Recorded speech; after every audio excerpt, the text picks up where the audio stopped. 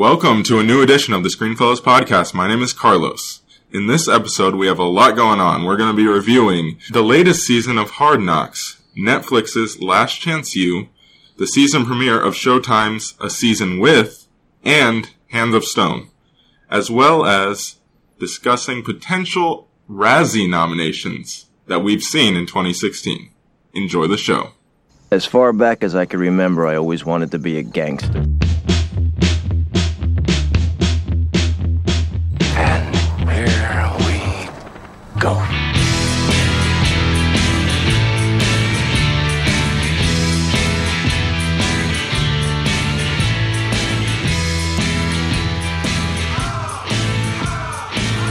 Well, we have a very different episode today. If you haven't noticed already, Ozzy is not with us at the moment. He will be joining us later in the show. But as of right now, I have a returning guest, I believe the first returning guest on the Screenfellows podcast, Bobby Whitehouse. How you doing, Bob? I'm good. It's good to be back. In my opinion, it's a long time coming. Well, you haven't really gone anywhere. Yeah. But you've been behind the scenes. You've been doing. Yeah, I've been putting in a lot of work. Merchandising opportunities that once we get the website up, people could look into if they want that. Oh, definitely. Yeah, we got a lot of stuff going on. Definitely a lot of stuff coming up. Yeah. So, like I said, Ozzy will be joining us later in the episode once we get to Hands of Stone and our potential Razzie nominations. Ozzy will be with us for that. But as of right now, earlier this summer, we watched, well, I guess it's not summer anymore, but in the summer we watched Last Chance U on Netflix, which is, 8 episodes? I think it was only 6. Oh, 6-episode miniseries. So we really liked it. We'll get to that discussion. Mm-hmm. But then we started watching Hard Knocks, as me and Bob do every year, and we decided. What is it, like 10 years now? Yeah, how many seasons? I think this was 13. Yeah, geez. So we decided we kind of combine all these discussions, and there's also a new Showtime show that was premiering. So we decided we'll combine all these sports documentary type show discussions into one episode. So that's what we're doing today. Right off the top, before I forget, and before we move into, we're going to start with Hard Knocks. So before we move into that, I want to really quick, because I forgot to mention it last week on the first time, thank my brother Enrique for coming up with our new intro, which you've heard twice now at this point. It's awesome. Yeah, the old one was good. Yeah. But Enrique did such a good job, and this isn't a joke. I actually, instead of doing homework, I listened to just the beginning of the last episode like 3 or 4 times. I was like, this is really good. So yeah, it was great. Great job, Enrique, and thank you for giving us that. And then also, little bit of house cleaning stuff. I also want to mention, I had mentioned this in the end of last week's episode, but I want to reinforce it now. We are on a Wednesday and Saturday schedule now, so that's when you can expect new episodes. It can really be at any point in those days, but that's when you can expect new episodes. Hopefully this episode actually comes out on a Wednesday, depending on how the editing goes, and my schedule is crazy on Wednesdays, but we'll see how it goes. And then also, I would like to remind people, please rate and review the podcast because that helps us out a lot. Now, let's move right into Hard Knocks. Bob, how did you feel about this season of Hard Knocks training camp with the Los Angeles Rams? Compared to other seasons of Hard Knocks, I would probably say it's the most boring. Yeah. Because there wasn't really a focus on the whole team.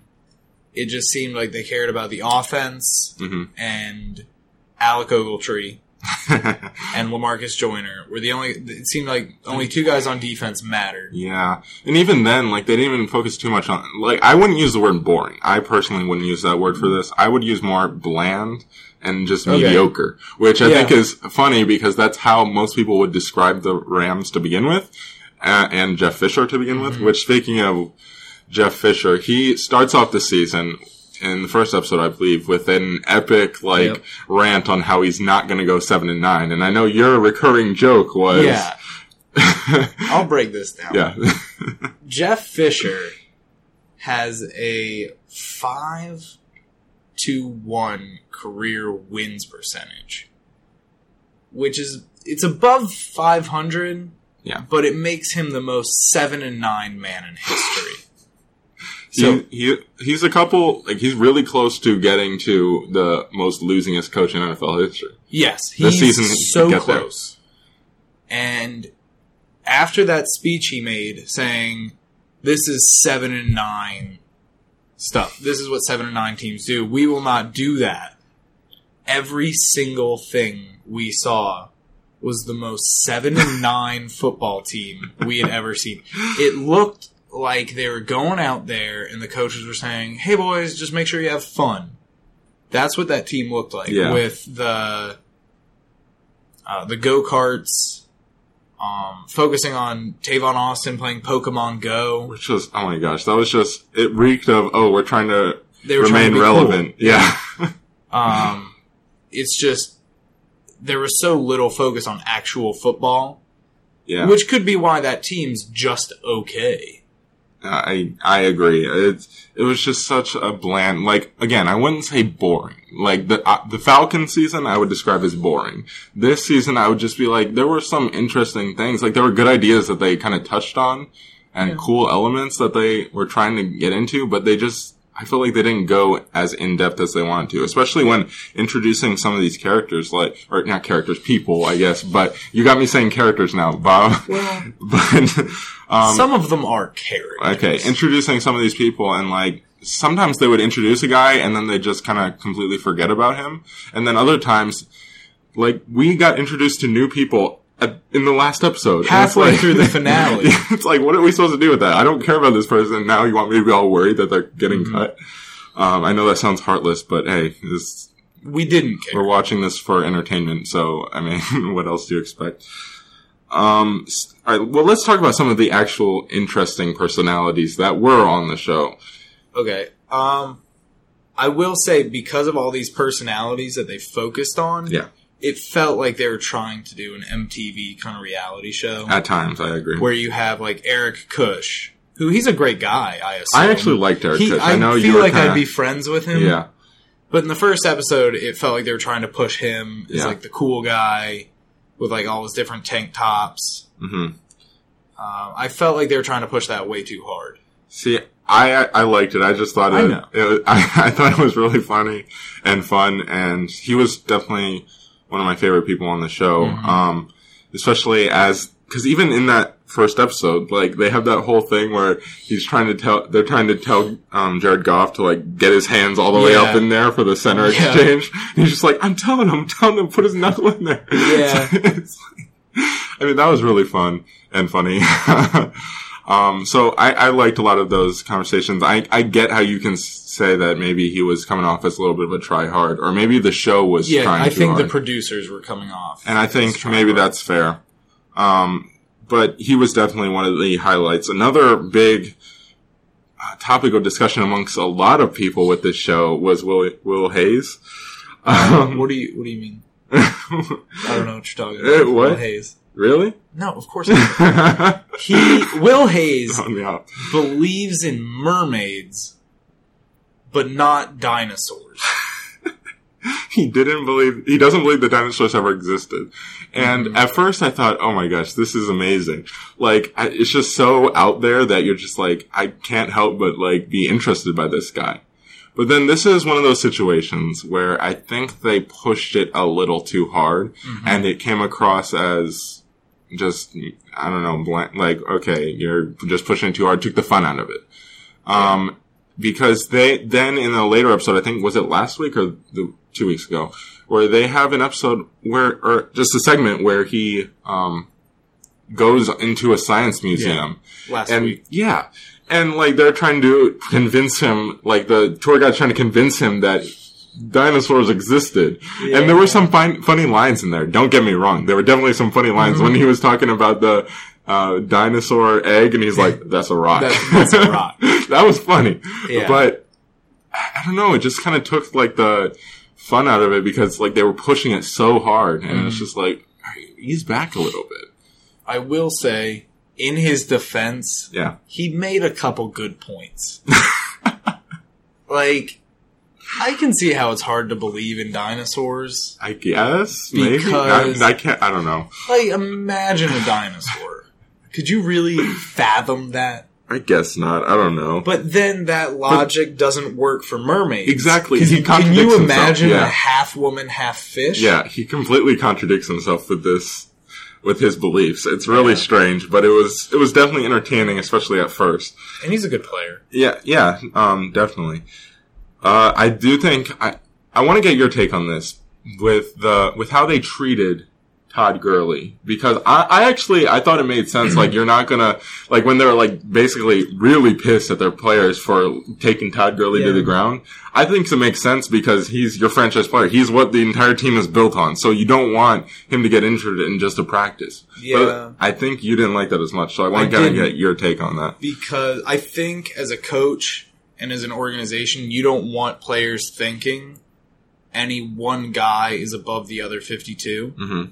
And so I didn't like that. Like, I understood keeping him healthy and not hitting him, but to a certain degree, you can't put him on a pedestal above everyone else. They understand he's their best player. Mm-hmm. No one at that camp was questioning that.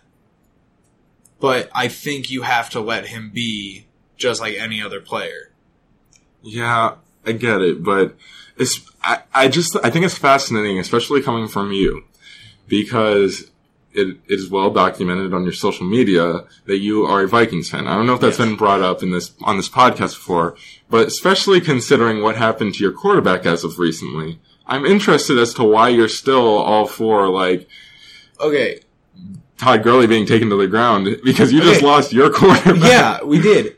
And that was a non-contact injury. I know, but So it's a little different. And you get also, what I'm saying, you don't right? make contact with a quarterback in practice anyway. So that's a different story. Yeah. I think, But you get if it was what I'm coming at. him recovering from that ACL from college, I understand not hitting him. Like in Friday Night Lights, when Smash was coming back from his torn ACL, which we finally got Friday Night Lights on here. I had to mention it. You didn't want to hit him. Yeah. Because he's getting healthy. But now that Todd Gurley's 100%, he had a great rookie season, hit him. Mm-hmm. There's no reason to keep the training wheels on him. Yeah. And all of that. And so I think Teddy Bridgewater, it's a shame. Yeah. It's devastating. But there was no contact to it. And you wouldn't hit a quarterback. I understand what you're saying. Yeah. But I don't see a problem with hitting someone in practice. Yeah, I know what you're saying, but I don't know. To me, it just makes sense for you to be a little more concerned about some play. That's just natural. But anyway, what do you think was the biggest thing missing from the season of Hard Knocks? Well, based on previous seasons, they were missing what a lot of people call the Lauren Tannehill. All right. I know you remember this because it was the Dolphins season. But they were missing, like, a spouse that people cared about. Yeah. So you're just saying people aren't interested in Case Keenum's wife? No. Maybe people were. I wasn't. I thought she was really annoying. No offense. I'm sure she listens. But I just thought it was really annoying, and they were trying to force it. Yeah. That, and there were a lot of wives and girlfriends in it. That's true. It felt like every single player who had a significant other, they tried to get him in there. Yeah. Even Ian Seyow, was that his name? Yeah, I knew you were his sister. Yeah. That's the only one I agree with you on being annoying. I couldn't deal with that for too long. She got way too much screen time. Like a bus driver. I don't know how to take that. Moving on. To me, the biggest thing missing from this season of Hard Knocks was just the lack of actual football. No, well, I guess, but the lack of compelling camp battles. Yeah, I mean, there was really just one camp battle, maybe, two, I guess, but they didn't play up the second one, the one with the defensive ends. They didn't really play up that it was a camp battle. And the other one with the fringe wide receivers, they didn't play up that until the second half of the last episode. It's like, what am I don't know how to, like, I don't root, I don't know. I wasn't invested in any of the camp battles, Yeah. and they really didn't give us many camp battles to begin with. Yeah, let's break down these camp battles. The one you didn't mention was Eric Kush. Yeah, And true. what was his name? Dave Arkin. Yeah. They didn't even mention the other guy. No, not until the last episode. Yep. And so, like, the whole time you're hearing Eric Kush's wife, who seems like a lovely lady. Yeah. Not smart of them to buy that zoo membership in Houston. But, she was saying, yeah, he got cut, and we haven't bought a house in case he gets cut again. So that's a camp battle you want to see, because you just saw his family was involved, and this other guy wasn't brought into the story. I don't think they showed him at all until the final episode. And so you were kind of confused going through, what was it, 5 episodes? Yeah, I had no idea if he was idea. locked into that position or if that was something that he was just really fighting for. Like, if he was that close to being cut, which, I mean, spoiler alert, but this entire thing's spoilers because it's just current events. Yeah. Yes, he was cut. So it was kind of, for me, it was like a shock, but it wasn't like a disappointment shock. It was just okay. What? Okay? Like, it was confusion, you know? Mm-hmm. And then I guess maybe you could consider the quarterback a camp battle, but I don't think so. It wasn't really a battle. Because Jared Goff was horrible, so. I think he's better than they portrayed him. I think they were trying to take that angle. I mean, he's not even dressing for week 1, so he can't be that good. No, and if he's not going to play, why dress him, you know? I don't know. If he's your third string, there's no reason to dress him. I think they put it at that angle so there would be some drama between him and Case Keenum, which I think backfired because the real drama would have been with Sean Mannion, who's taking the spot that people thought would be Goff. And again, they didn't mention Sean Mannion until this. Sean Mannion until the second. And he didn't even speak in the show. No, he didn't.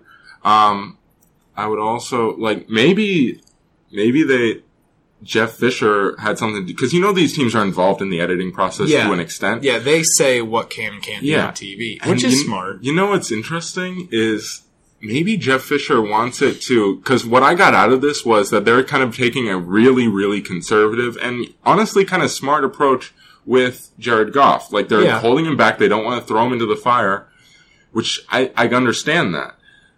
And I think do you think maybe Jeff Fisher made it seem like that so that he has a little more leeway this season? You know what I'm saying? Possibly. Or maybe Les Snead, so that they are both together. Les Snead needs to get fired.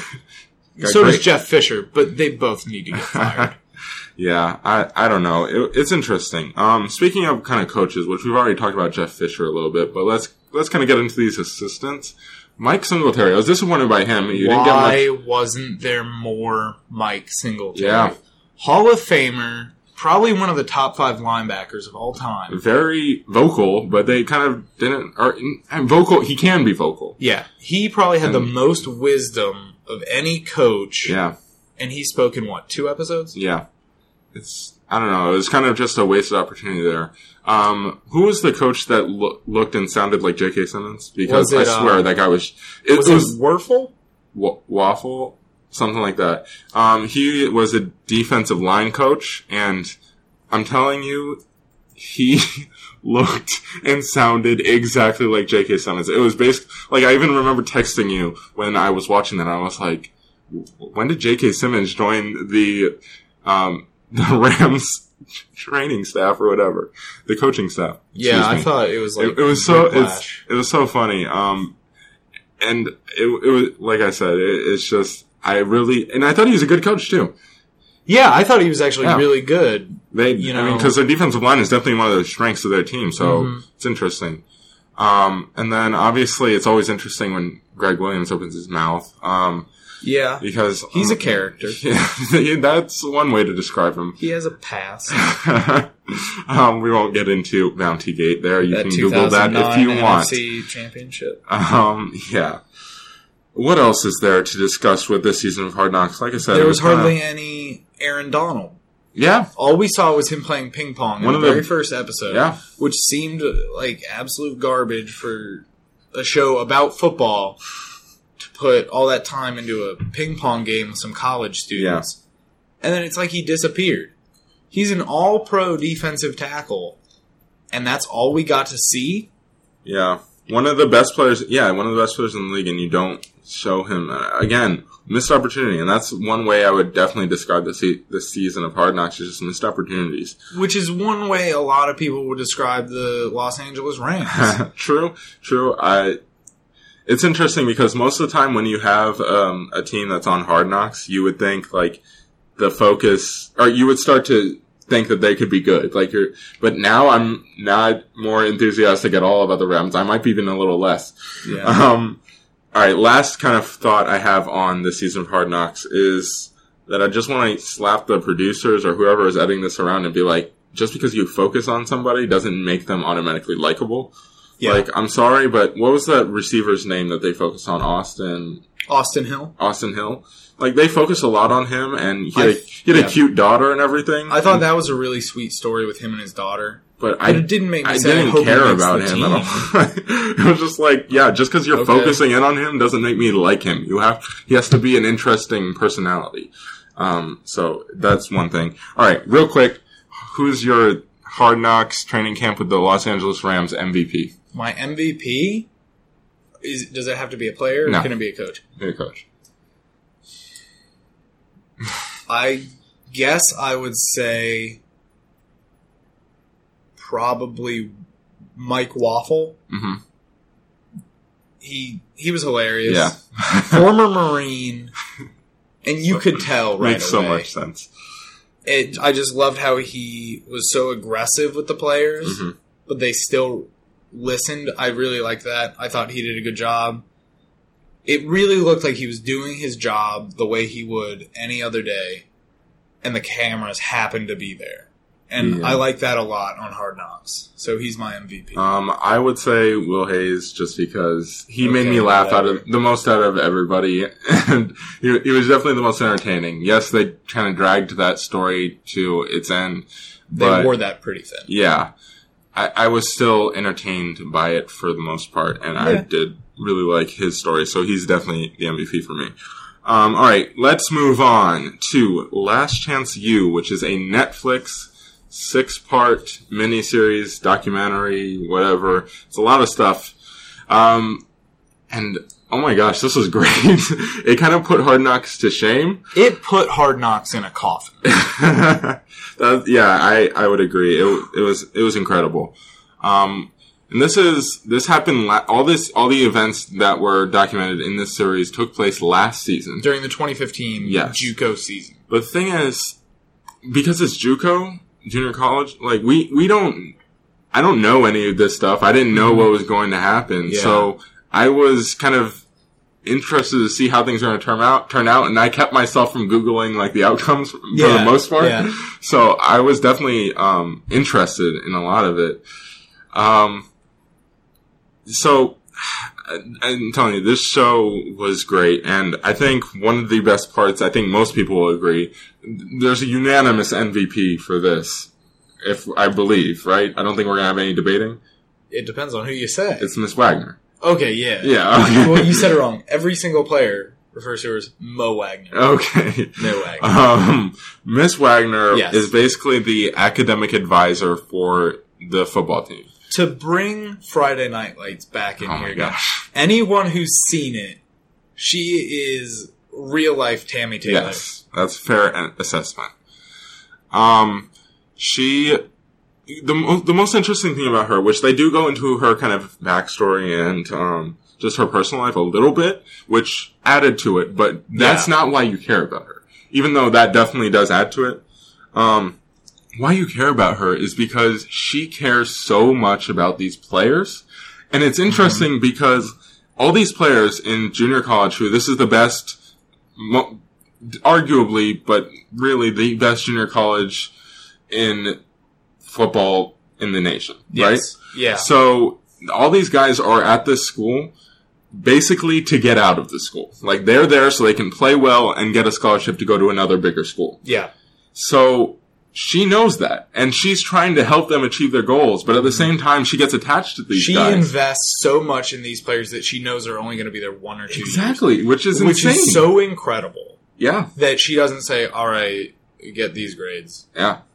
And she genuinely I'll talk to Alabama for you. Yeah, and you can tell that she genuinely cares about these guys and cares about their future. Are we doing spoilers? Yes, to an extent. I Okay. mean, like, this is historical stuff. Yeah. Like, you can Google all this and find all this out. But we're going to try to be vague because crap goes down at the end of the season, and we don't want to spoil too much of that because it's a shock value when you see a lot of the stuff that happens towards the end of the 6 episodes. So, the perfect example of who Mia Wagner is. Yeah. Ollie goes through a rough stage. He doesn't go to his classes, doesn't go to practice. Mm-hmm. And instead of calling him and getting voicemail and leaving it there, she leaves her office and drives to his apartment to go make sure he's okay. Who does that? Exactly. That's what not her school job. employee would go do that? It's crazy. I completely agree. She was incredible. And also I kind of mentioned already that the guys are there to leave. Like, they're there to play well and get out. But it's interesting because there's also a small town dynamic there. Mm-hmm. And this town, this is what? Scuba, Mississippi. Mississippi. This really small town in the middle of nowhere. Such a Dillon, Texas. Yeah. But the thing, like, they all care so much about this, basically community college football team. Mm-hmm. It's all they have. It's all they have.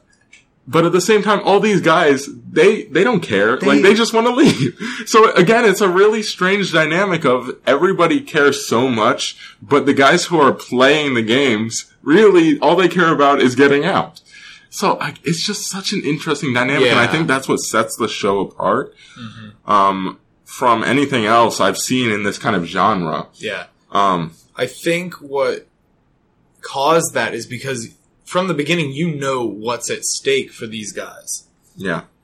So, like, we know John Franklin III, he had gone to Florida State, wasn't going to start, so he comes down to East Mississippi and plays a year. And if you want to, you can look up where he's playing now. Yeah. But it's just so obvious he wanted to leave. Yeah. He was my least favorite person on the entire show. I don't think anyone liked him. I think some of his teammates did, what baffles me. Yeah. But he was basically the backup quarterback for most of the show. Mm-hmm. And he was just, like, you could tell, he just had this attitude and arrogance about him. He had an attitude saying, I should be playing on D1 Saturdays school, on ESPN, not here in Scuba, Mississippi. Which I think he actually said, I should be playing D1, not in Scuba. Which, he's right. He has that talent. But it was just frustrating because, like, dude, you don't need to act like you're better than everybody else. And I don't know. I did not like him at all. I'm not necessarily rooting for him as he goes forward. I think really he was the only guy that acted so bad like that. I mean, Ollie had moments. Yeah. DJ Law, he'll definitely go to the NFL. DJ Law, if he can work harder on school, because that's his struggle. Like, if he can do well enough to get into a D1 school, or even do well enough to just sign as an undrafted free agent, I'm telling you, that kid, he was their running back, just for the record, I don't know if we said that. DJ Law, the kid's got the talent to play in the NFL. I honestly believe that. He was the most talented player on the entire show. Yes. Bar none. No questions asked. And their second string running back was Isaiah really Wright. good. Yeah, Isaiah Wright was really good as well. When he played, at times, he was really good. I just don't think DJ Law was the standout when it comes to playing, and skill. Speaking of another backup, and I know we kind of briefly touched on John Franklin, I guess he's first string. He was first string. Wyatt was the starter. Yeah, Wyatt Roberts is what I'm trying to get to. I messed up the transition there, but Wyatt Roberts. Yes. The first string quarterback who, he was not touted. Like, he's not some major recruit who felt like he was just some local kid. Yeah, his story is he grew up in Scuba. Yeah. And he was a local high school hero, but he didn't get any Division I looks, so he decided he'd play 2 years at Eastern Mississippi, and then try to go to Mississippi State. Mm-hmm. And if he didn't get an offer, he'd, I guess, air quotes, retire. He wouldn't play. Yeah. And to me, if there's a close second for MVP for Last Chance U, it's Wyatt Roberts. It's Wyatt Roberts. He was just such an interesting guy, and his attitude of just like, I'm here, I deserve this, and he knew he deserved it, but he wasn't arrogant about it. It wasn't an entitlement thing. He just came across as, I'm gonna work, and I'm going to play, because I'm going to work harder than everybody. He wanted to earn the spot. Yes. He wasn't saying, I was here last year playing behind Chad Kelly. Yeah. It's my turn. He knew he'd have to fight for the job. And at the same time, when you talk about earning he wanted to earn everything. Mm-hmm. He wanted to earn the right to play at a bigger school. He didn't want to be given that. He wanted to earn it. And if he wasn't offered, he just wasn't going to, to me, one of the most interesting things about him was he legitimately says, football is not everything to me. Yeah. It's not. It's just something that I do, and I love it, but it's not everything. And I think that was it was a good change of pace, because when you talk about a lot of these guys, football is their avenue out. Yeah. But he's totally fine, staying in scuba and just hunting with his family. So I thought that was really cool. Yeah. What else are we gonna? What you want to talk about? You want to talk about Ollie real quick? Yeah. Yeah. Tragic backstory. Very tragic. Yeah. We're not going to get into it, but he has a very tragic kind of history to him. But he's definitely an interesting guy. Mm-hmm. Really funny guy. Yeah, I think if he can kind of get his act together in certain points, I think he could be he's one of those guys who's just always around the ball. Yeah. Always to making something happen. Good technique. Yeah, he doesn't even look skill. like that physical of a talent. It's just that talented physically is what he's always around the ball. Yeah. So I think he has potential to go somewhere if he can kind of get his off the field stuff together. Excuse that noise if that came through. All right, real quickly, because we're running out of time here, because Ozzy's going to come on pretty soon. Let's touch on the coach, because I know you did not like the coach. I would say I hated it. I didn't mind him. I did not like him. It seemed like no matter what he said about, it's not about our record or anything like that, it seemed like all he cared about was winning another championship. He didn't really care about the players. It was all about him.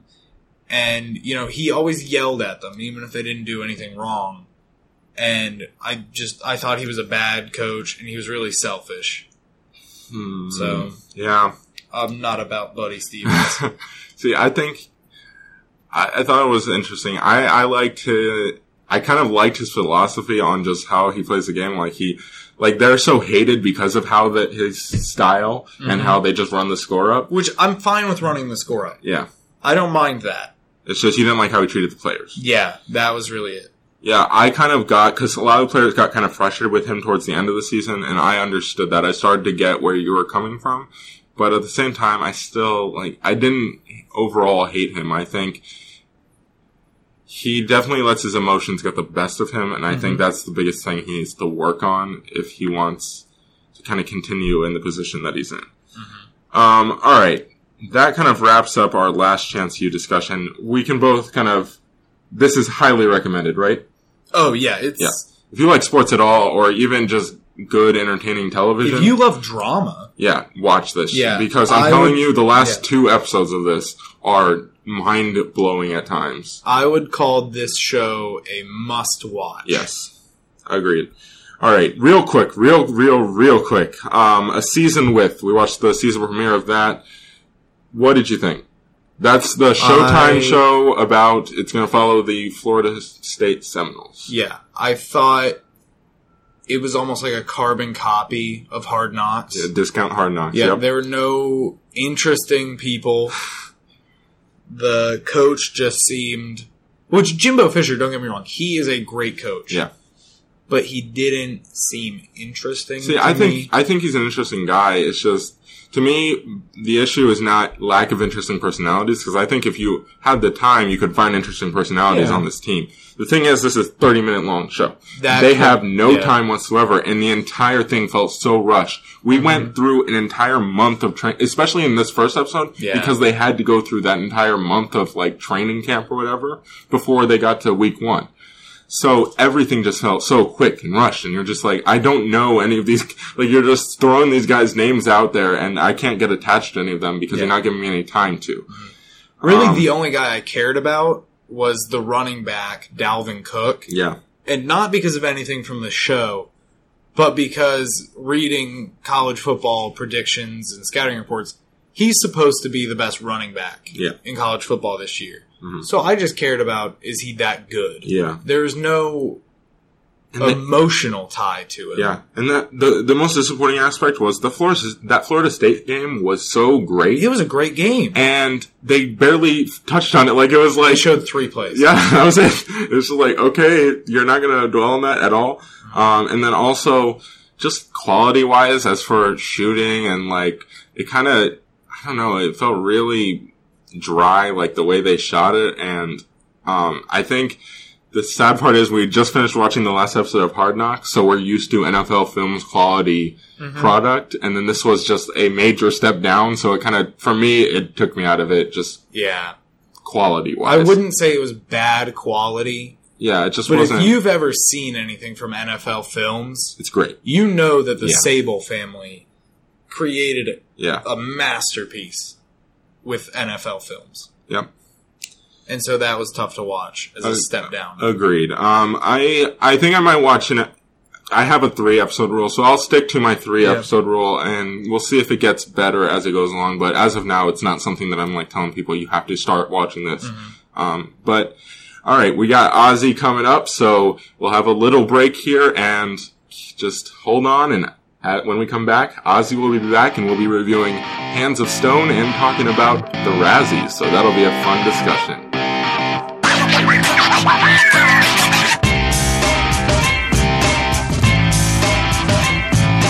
Alright, and now we are finally once again joined by Ozzy. Ozzy, how you doing, man? Dude, it's crazy. I'm not gonna lie to you. It's been a weird episode without you, man. Now you're here, and we can just get the episode going how we usually go. But even so, we're still gonna have a weird episode because I am not gonna be reviewing the movie that we're reviewing this time. Hands of Stone, you are going to be reviewing Hands of Stone because I live in Lynchburg, Virginia. I go to Liberty University. There's only one theater near me. So I don't get an opportunity to see all these movies, and you have. So why don't you review this one for us, Ozzy? What did you think of Hands of Stone? Hands of Stone is... Oh my gosh, let me just... I need to breathe because this movie... I had to dig in deep into my mind just to remember this movie. This is how bad this movie is. Wasn't memorable? I only have one positive, and the positive is that Robert De Niro did a decent job in Smith. It's the only positive I have in Smith. It was that bad? Alright, it's just, okay. Just get into it. It's about Roberto Duran, okay, it's this boxer who grew up in poverty, and he ended up, is basically the time period is around where the Americans occupied Panama to create the Panama Canal, right? Mm-hmm. So, it's about basically him growing up from poverty and him basically being like this rich boxer and everything. Like, he's the fighter of Panama. Like, everybody loves him, everybody believes in him. But he's a complete douchebag. He's a complete douchebag, okay? Like, you do not relate or care for this character. He's a complete douchebag. Like, I hated this guy. And they show flashbacks of him as a kid, but the kid's dialogue isn't like a child. Like, it's not... Again, I feel like it's an adult douchebag. You know what I mean? And I don't like his character as a kid at all. Like, there is stuff as a kid, like, there's gunshots and stuff. He walks towards the gunshots. He's not scared. Like, I would be scared. Like, if I was a kid, I'd be scared. I'd be like, yo, like, this is not safe. Like, let me go home to my mom or dad as a kid. Yeah. No, he just walked up to the gunshots, and then he jogged away. And then he's like a little thug. He's like a little thug. All right. Panama. And it made no sense to me. Like, I did not care for his character. There is an annoying character in the movie that dies. I'm not gonna say his name, but he dies, and we're supposed to care, but you don't care because he's annoying. Like, his character is annoying. Yeah. And then the fights in this movie were shot horrendously. Oh. Okay. That's one thing you would hope a boxing movie would be able to do right, but I guess not, apparently. No, because it shows the fight, then it shows everybody's reactions, then it shows the fight, and then it shows what like Duran is thinking about. And it's like a flashback / reaction / fight, and I'm just like, I don't care. It's all jumbled in together. Yeah. And then at the end, it's like Usher's character. I forgot what his fighter's name is called, but Usher's character and the boxer Duran's character end up being friends, but there's no friendship even developed there. You know what I mean? He played Sugar Ray Leonard, correct? Yeah, Sugar Ray. But there's no friendship developed. Yeah. I mean, so how was Usher? Speaking of which, he was all right. I mean, he's not something memorable, but he was all right. When the fight went down, I was rooting for him because he was the nice guy. Not because I was American, of course, just because like he was genuinely a nice guy. Yeah, he wasn't a douchebag. Duran, he's just this douchebag who's conceited, and it's all about Panama, yippee, yay, whatever. But you would think going through those situations would make you more humble, but it just makes you more of a douchebag. At least for his. You've used the word douchebag a lot in this review.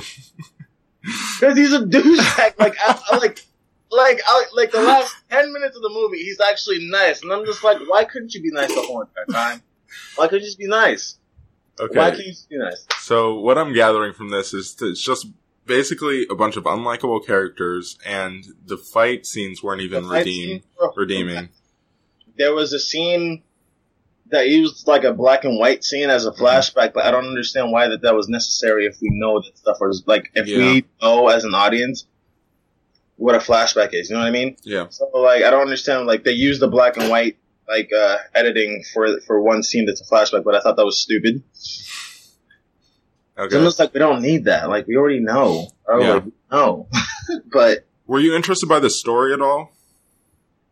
Like I said, it's just if they, from what I read, he's a nice guy. This former boxer. Mm-hmm. But I feel like if they would have used,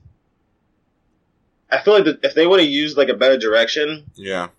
And if it was shot better, then this movie would have been like a good boxing movie. At least a good boxing movie. But this is not even a good boxing movie. It's not even an okay boxing movie.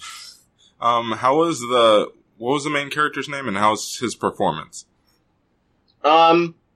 His name is Edgar Ramirez. Mm-hmm. He gave an alright performance. Like, it's nothing memorable. He was in the remake of last year's Point Break. Okay. So that's what you guys have seen him. This probably what you guys have seen. Yeah, I didn't actually. That was one of the movies I missed last year, which, from what I've heard, is probably a good thing. Yeah. Here, I didn't see it. Yeah. He gave an alright performance. Mm-hmm. It wasn't nothing Oscar worthy. Yeah.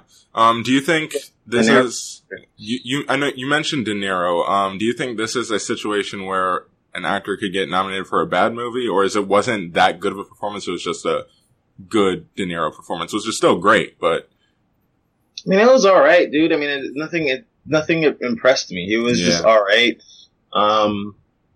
He was just a guy who loved the sport and who was passionate about it, and he did a good job portraying that, but it wasn't something that I'm going to be like, oh my gosh, this is one of De Niro's best performances or something like that. It's going to be something that I at least remember, because when you asked me to review this movie, I'm just like, this movie, because I forgot about this movie. Like, it's a very forgettable movie.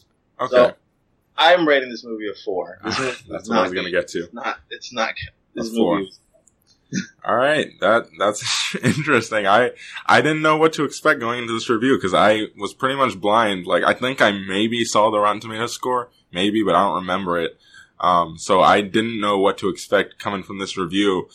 So that's interesting to know, and it actually leads pretty well into our final topic here. our Razzie nomination predictions. Hands of Stone is definitely going to be in this list. Really? Okay, Yes. you think it has a possibility to get nominated for a Razzie? For what categories? Just worst picture? I give it worst picture, and I also give it worst screenplay. Well, do they have a worst screenplay category? I don't know, but they should for this movie, because this was bad. Yeah, let's see. Let's pull up the categories here real quick. Alright. What other movies would you think about or do you think that we've seen already, would you think are going to get nominated for worst picture? Or have the potential to be, at least? I would say Independence Day Resurgence, Free State of Jones. I think Now You See Me 2 could get nominated. I think as much as you and I both liked Warcraft more than a lot of other people, because we're in the minority in that one, I do think Warcraft can possibly get nominated. Yeah, I agree. Miles, actually, one of our newer additions to the Screenfellas team over here, mentioned that to me as well, and I agree. It was kind of maligned when it came out. I don't think it was that bad, and I thought it was okay. I think we were both a little more positive on it, but I think it definitely has the potential. Yeah. One thing to consider with these Razzie nominations are a lot of the times it ends up being not the actual worst movies of the year. It's just kind of, it almost turns into most disappointing, or, like biggest movies that were not necessarily good, So what I'm trying to get at is I think Suicide Squad has a chance on, like, a decent sized chance to be in some of these categories, especially worst picture. I think that's definitely a possibility. Maybe worst director. I think Batman vs Superman can be in the same category. I agree. I actually was looking at an article earlier that was saying it's possible that both DC movies could get nominated for some of these categories, and that's insane, and that's kind of sad. I think it's a little ridiculous, especially for one more than the other, but I think we disagree on which one that would be. But I think it's definitely a strong possibility. I mean, both of these movies were extreme disappointments. Okay, Yeah. I mean, you got for Batman vs Superman. I mean, you got the two most popular heroes in the whole entire world, Batman vs Superman, going up against each other, and you managed to screw it up. Yeah. Do you think any of the performances? I would think maybe Henry Cavill in particular. Do you think he has a chance of getting nominated for worst actor? I mean, maybe. I mean, I'm not gonna sit here and say he did a fantastic job. I think he did more of a better job in Man of Steel, personally. But just because I feel like there was way more emotion in that film than in this film. You know what? He was just in the theoretical version, he was of Batman vs Superman. He was mainly just moping around. You know what I mean? Yeah, I agree. I did not like him in that at all. Yeah, I mean, it was. At least in Man of Steel, there was different things that gave him something to react to. You know what I mean? Mm-hmm. And I wouldn't see him. I wouldn't see his performance in 2013's Man of Steel being in a Razzie. This movie, though, I could understand. Like, I think there's other actors who can get it than him, but I wouldn't be surprised. Like, I wouldn't be upset either if he got it. I think there's another performance in that movie that is pretty much a lock to get nominated. And I think it's unfortunate because I'm a major defender of this portion of the movie, but Jesse Eisenberg is definitely, I'm pretty sure he's going to get nominated for this movie. I think it's sad, but it is what it is. Most people hated that performance, so I can't really argue it too hard.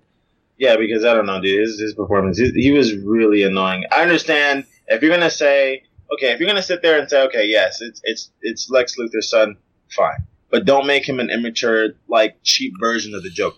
That was stupid. Make him more mature. That's more in the writing. That's the writing. Yeah, I understand, and I've come off the performance. Like, for me, I was in on the performance. And the thing is, it was a performance that, if you didn't like it, there's nothing that anybody tells you, and nobody can convince you to like the performance. It's just an acting decision that Jesse Eisenberg made. And unfortunately, most people didn't like it. So I can easily see it getting nominated. And it's not, it's partially his fault, and then it's partially the writing's fault, because his character was really, really annoying. I don't know what they were trying to achieve with that character. I mean, some of his dialogue was like which I admitted when I saw the ultimate rated version. Yeah. I said it was actually pretty good. It's pretty good. But I just don't think that version was necessary. I think it was a very weird, dumb version. He was too cartoonish. So that's I get that. One more thing like that I don't think you mentioned it. I could be wrong. Maybe I missed it. And I'm so shocked if you didn't. Independence Day Resurgence? Yeah, I mentioned it. Okay, you did. My bad. I think Liam Neeson. Not Liam Neeson, sorry, Liam Hemsworth. So sorry I confused you both. Liam Neeson, you're great. I'm so sorry. That was a tragic mistake. Don't kill me. Okay? I didn't take her. Anyways, I think Liam Hemsworth has a chance of getting Razzie. I think Jesse, he's the one who played Will Smith's son. Oh my gosh, yes, that guy's he's gonna get nominated for Worst Supporting Actor. It has to happen, please. I hope that he wins. I'm rooting for this guy to win that Razzie. So he needs to win.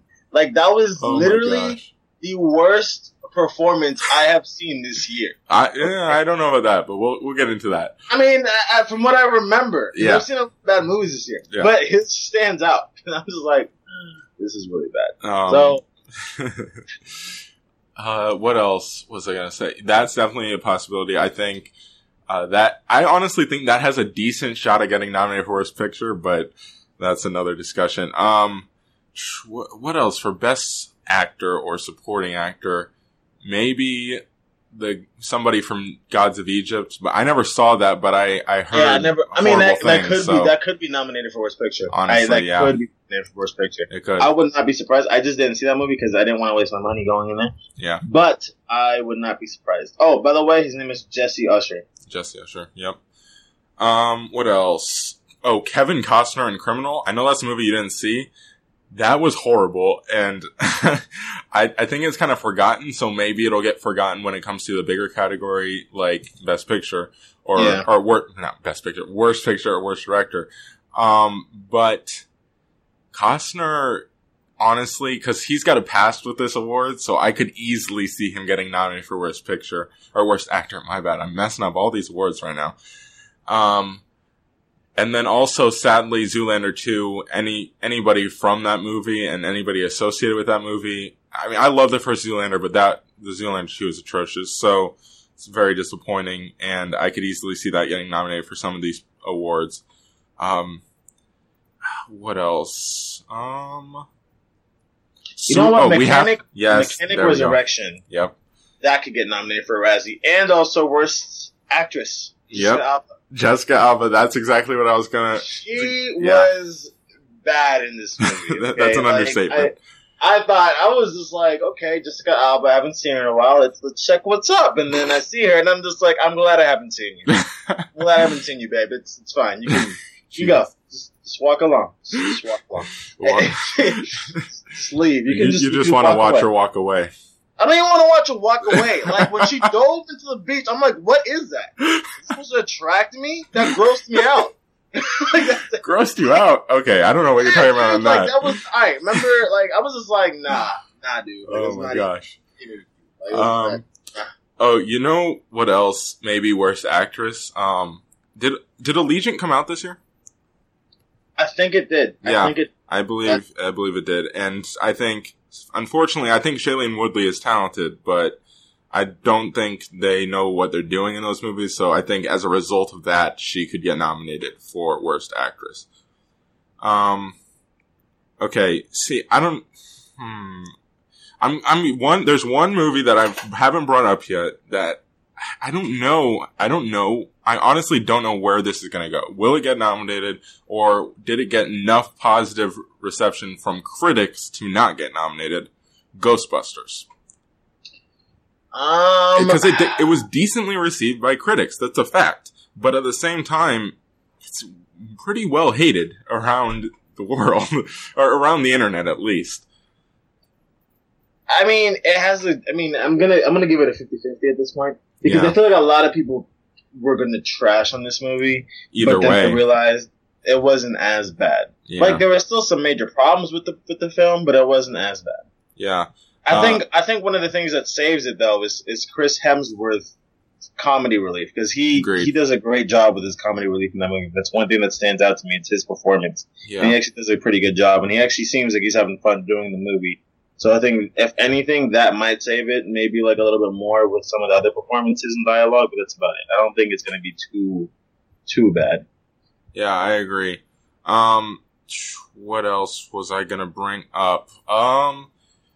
Do you think Jason Bourne could get nominated? I don't think so. I don't think it was that negatively received. I think it's definitely a possibility, but I don't think that it's necessarily even close to a lock. I think it's got an outside shot.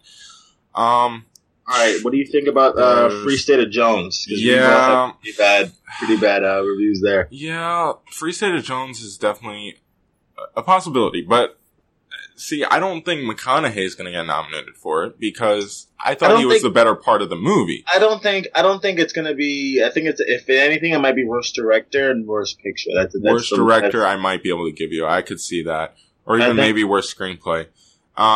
There's a worst screenplay on there. Yes, there is. Okay, and that's I can agree with that too. I wouldn't be surprised. And there's one other thing. Oh, there's an interesting category on here, which going back to Ghostbusters, I think is a possibility that Ghostbusters gets this category, and that is worst remake / reboot / ripoff of the year. That's a category.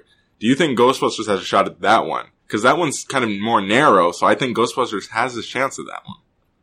I mean, maybe, but you're going up against Tarzan, which you hated. Zoolander 2. Zoolander 2, Independence Day. Independence Day is a major contender. I agree. Yeah. So, I mean, you got a lot of other pictures that were worse. Yeah. I think it could possibly be nominated, but I don't think it'll win. I think there's other things that stand out in that category. Agreed. One other movie that I think is necessary to bring up, and this is kind of a discussion that I want to have on this podcast eventually about faith-based films, but God's Not Dead 2, it looked horrible. I refused to watch it, and I think it's got a shot, because sometimes these kind of movies, if they get enough publicity, do get nominated. I think the problem with some sequels is that they try to go too huge, and this one brought it to like the Congress, like the judiciary court. That's so true. And I'm just like, yo, there was not even a need for a second movie. So I think that was one of the major problems with this movie. And then I think a lot of people will have the problem of atheism not really being like a side, you know what I mean? Like it's a Christian based film, so you're gonna get like a Christian based ideology. Yeah, you know what I mean? They didn't present the other side from what I heard. Exactly. So if you're gonna use like both sides, I feel like that you should use both sides to make that film. Yeah. If you're just gonna use one side, like the Christian side, and make them look nice, and then use the atheistic side to make them look like mean people, it's not gonna come across as like fair. You know what I mean? Okay. And finally, I don't think this is a category, but I think it's worth bringing up. If there was a category, worst animated feature. Do you think? Can you think of any? Because I know you haven't seen as many of the animated movies as I have. I'm gonna just go ahead and say Ice Age: The Collision Course, even though I haven't seen it. That's true. I think that's a possibility. I'm pretty sure that there is. Yeah, there's gonna be one. If that was a category, I don't think it is a category, but. Yeah. Norm of the North is one that I have never heard somebody rant and hatred on a movie as much as I heard Chris Stuckman rant on that movie. So, what movie was it? Norm of the North. I haven't heard of that movie. Exactly. So I think it's definitely that one could be a possibility, even for Worst Picture, just because of how bad it really sounded. So, do you have any more movies you want to throw in there? What about Now You See Me Too? See, I think that movie has its audience, so I don't think it will, to be honest. Okay, and X-Men Apocalypse? Ooh, that's one I thought about before, and then when I wrote my notes, I completely forgot about it. I don't think it'll get nominated for any of the major, like, best, or worst picture category, like that kind of thing. maybe it has an outside shot, but I do think there's one category that it has a decent shot at getting nominated for, and that is Worst Actress for Jennifer Lawrence. Because she was so bland in that movie. She did not look like she cared. That was a really bad performance. Yeah. I was actually going to mention this to you, actually, in our argument between Margot Robbie and Jennifer Lawrence. And Which you I gave won. her the excuse. Yeah, and you gave her the excuse that she's been in 3 other movies, so you can understand. But I'm just like, come on, man. Scarlett Johansson has been in the MCU for longer than she's been Mystique, and she still does a pretty decent job. I don't know what happened Yeah. to Jennifer Lawrence in this movie, but it was not okay. Yeah. I did not buy any of her lines And at all. I think it's that movie is a perfect setup for her to get nominated for Worst Actress, and I think it's a strong possibility, especially with this strange section of humanity that hates Jennifer Lawrence, which I don't really understand, but whatever. And I don't know. I don't get it, but we'll move on. Anything else you want to throw in there? Because I'm pretty much out. What about Our Kind of Traitor? See, I think you especially hated that movie more than most people. That movie has a pretty strong Rotten Tomatoes score, and not many people saw it, so I don't think it is going to get nominated. All right, this is the last one. Do you think Sausage Party will get nominated for a Razzie? No. Why?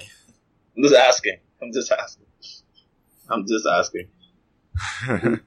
thought that movie would be funnier, but it wasn't as funny. But it was still a pretty decent animation. Yeah, and most people liked it, and I think I liked it. It just wasn't as great as some people were expecting. So I don't think that's grounds for a Razzie necessarily. And who knows, wrapping this conversation up, who knows, there could be tons of crap waiting for us for the rest of the year. So we could get to the end of the year. When you texted me that A Monster Calls is going to be delayed, I was so pissed off. Why? Because it's stupid. Like, it's still going to be Oscar season basically in September, isn't it? Yeah, but it's early Oscar season. They're trying to put it in prime Oscar season, it seems. Which, see, I don't even know if it's necessarily Oscar season. That's what people are speculating. Maybe it's just they're trying to get a Christmas crowd, which is a possibility. I don't know. Do you have anything else you want to add on to this episode, Ozzy? I know you haven't been on the entire episode, so maybe you got some things to get off your chest. I don't know. I'm actually just going to start off recommendations, but I'm going to start off with myself recommending something. All right. We actually might review Narcos Season 2 next week on Tuesday. That episode should be out by Wednesday. So, I actually started, it's an easy binge, it's only 20 episodes. And I actually watched the first episode. I'm actually starting the second episode. I'm on episode 1 of the second season. And season 1 is actually one of the best seasons of television I've actually seen. Like, this is awesome. And then this is a really unique take on actually how they do this show. I've never seen a show or movie do this. Yeah. Where they spend half of the characters, half of the main characters are foreign. So they will have these foreign actors speak, like, they'll have, like, these Spanish actors actually speak Spanish, and they'll have subtitles for us.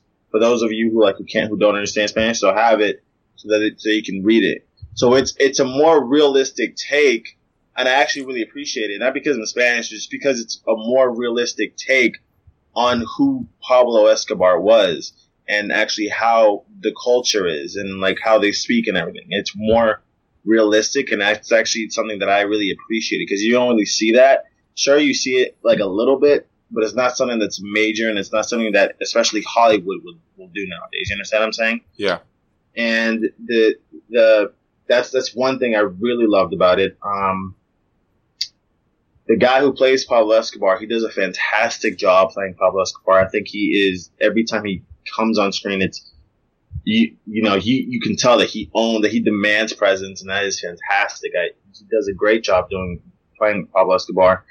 And the scenery in this movie is it's gorgeous. It is gorgeous. My dad's been telling me that to go to Colombia, but I'm just like, nah, dude, no. But, like, that made me want to go to Colombia. I was like, damn. Yeah.